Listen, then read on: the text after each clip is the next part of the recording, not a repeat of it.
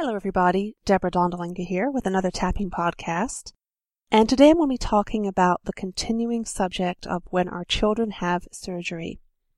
Last time I gave an example of actually a medical procedure, very minor, but had caused some upset for myself and my son, and there were some feelings of guilt and surprise and advocating for my son. I'm continuing the subject of when we have had upsetting medical experiences with our children, and there are actually a handful of aspects that come into play. One has to do with making decisions that felt right at the time that turned out badly. One aspect has to do with making decisions that felt wrong at the time, but we weren't supported, and so we had to go against our intuition.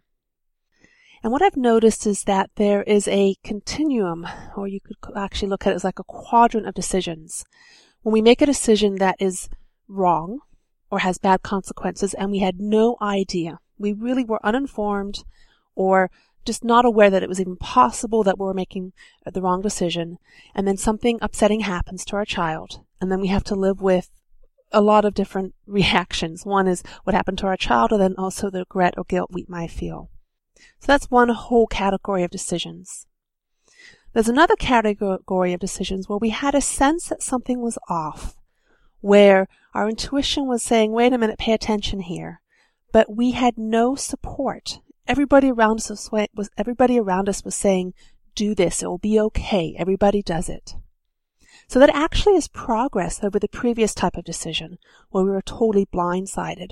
The next type of decision is when we have a very strong sense that something is wrong, and we do it anyway. We override our own instincts. And this is not because we were listening to other people, but it's because we didn't trust ourselves.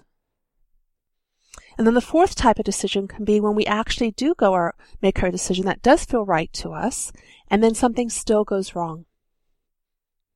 And how do we live with that when we were listening to our instincts, we were doing what felt right, and there was an unfortunate consequence or event that we absolutely did not foresee, even though we felt like we were in alignment.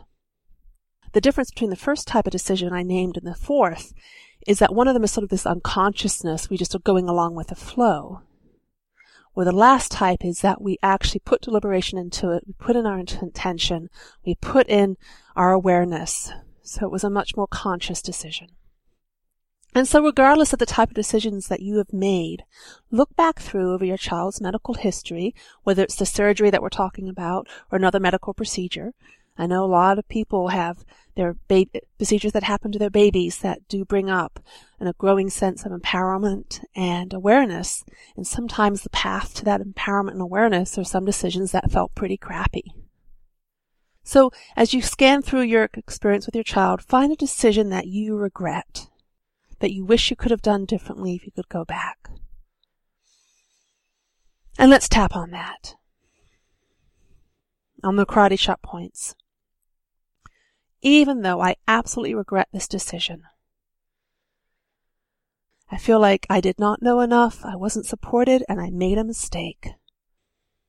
And I want to blame myself, and I want to blame those around me. I deeply and completely honor my mother's love. Even though this decision feels like a mistake, and I can't undo it. I deeply and completely honor my mother's love. Moving through the points, this decision feels like a mistake.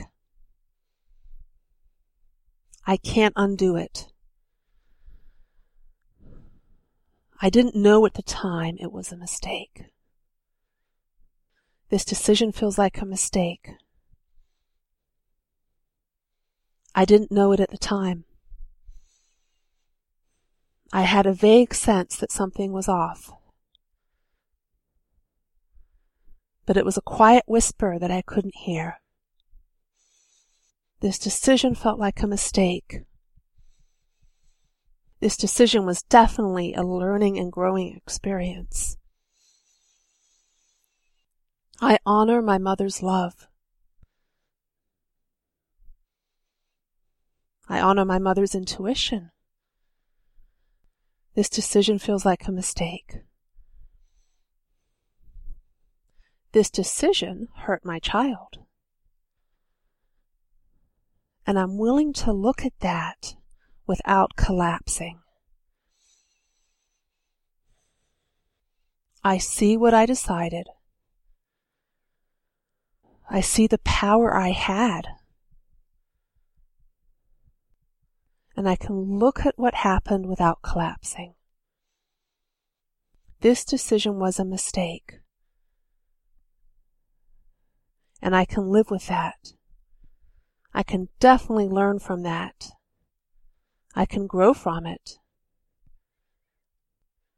This past decision, I appreciate everything I learned and gained from this mistake that I made. And I honor the deep love I have for my child.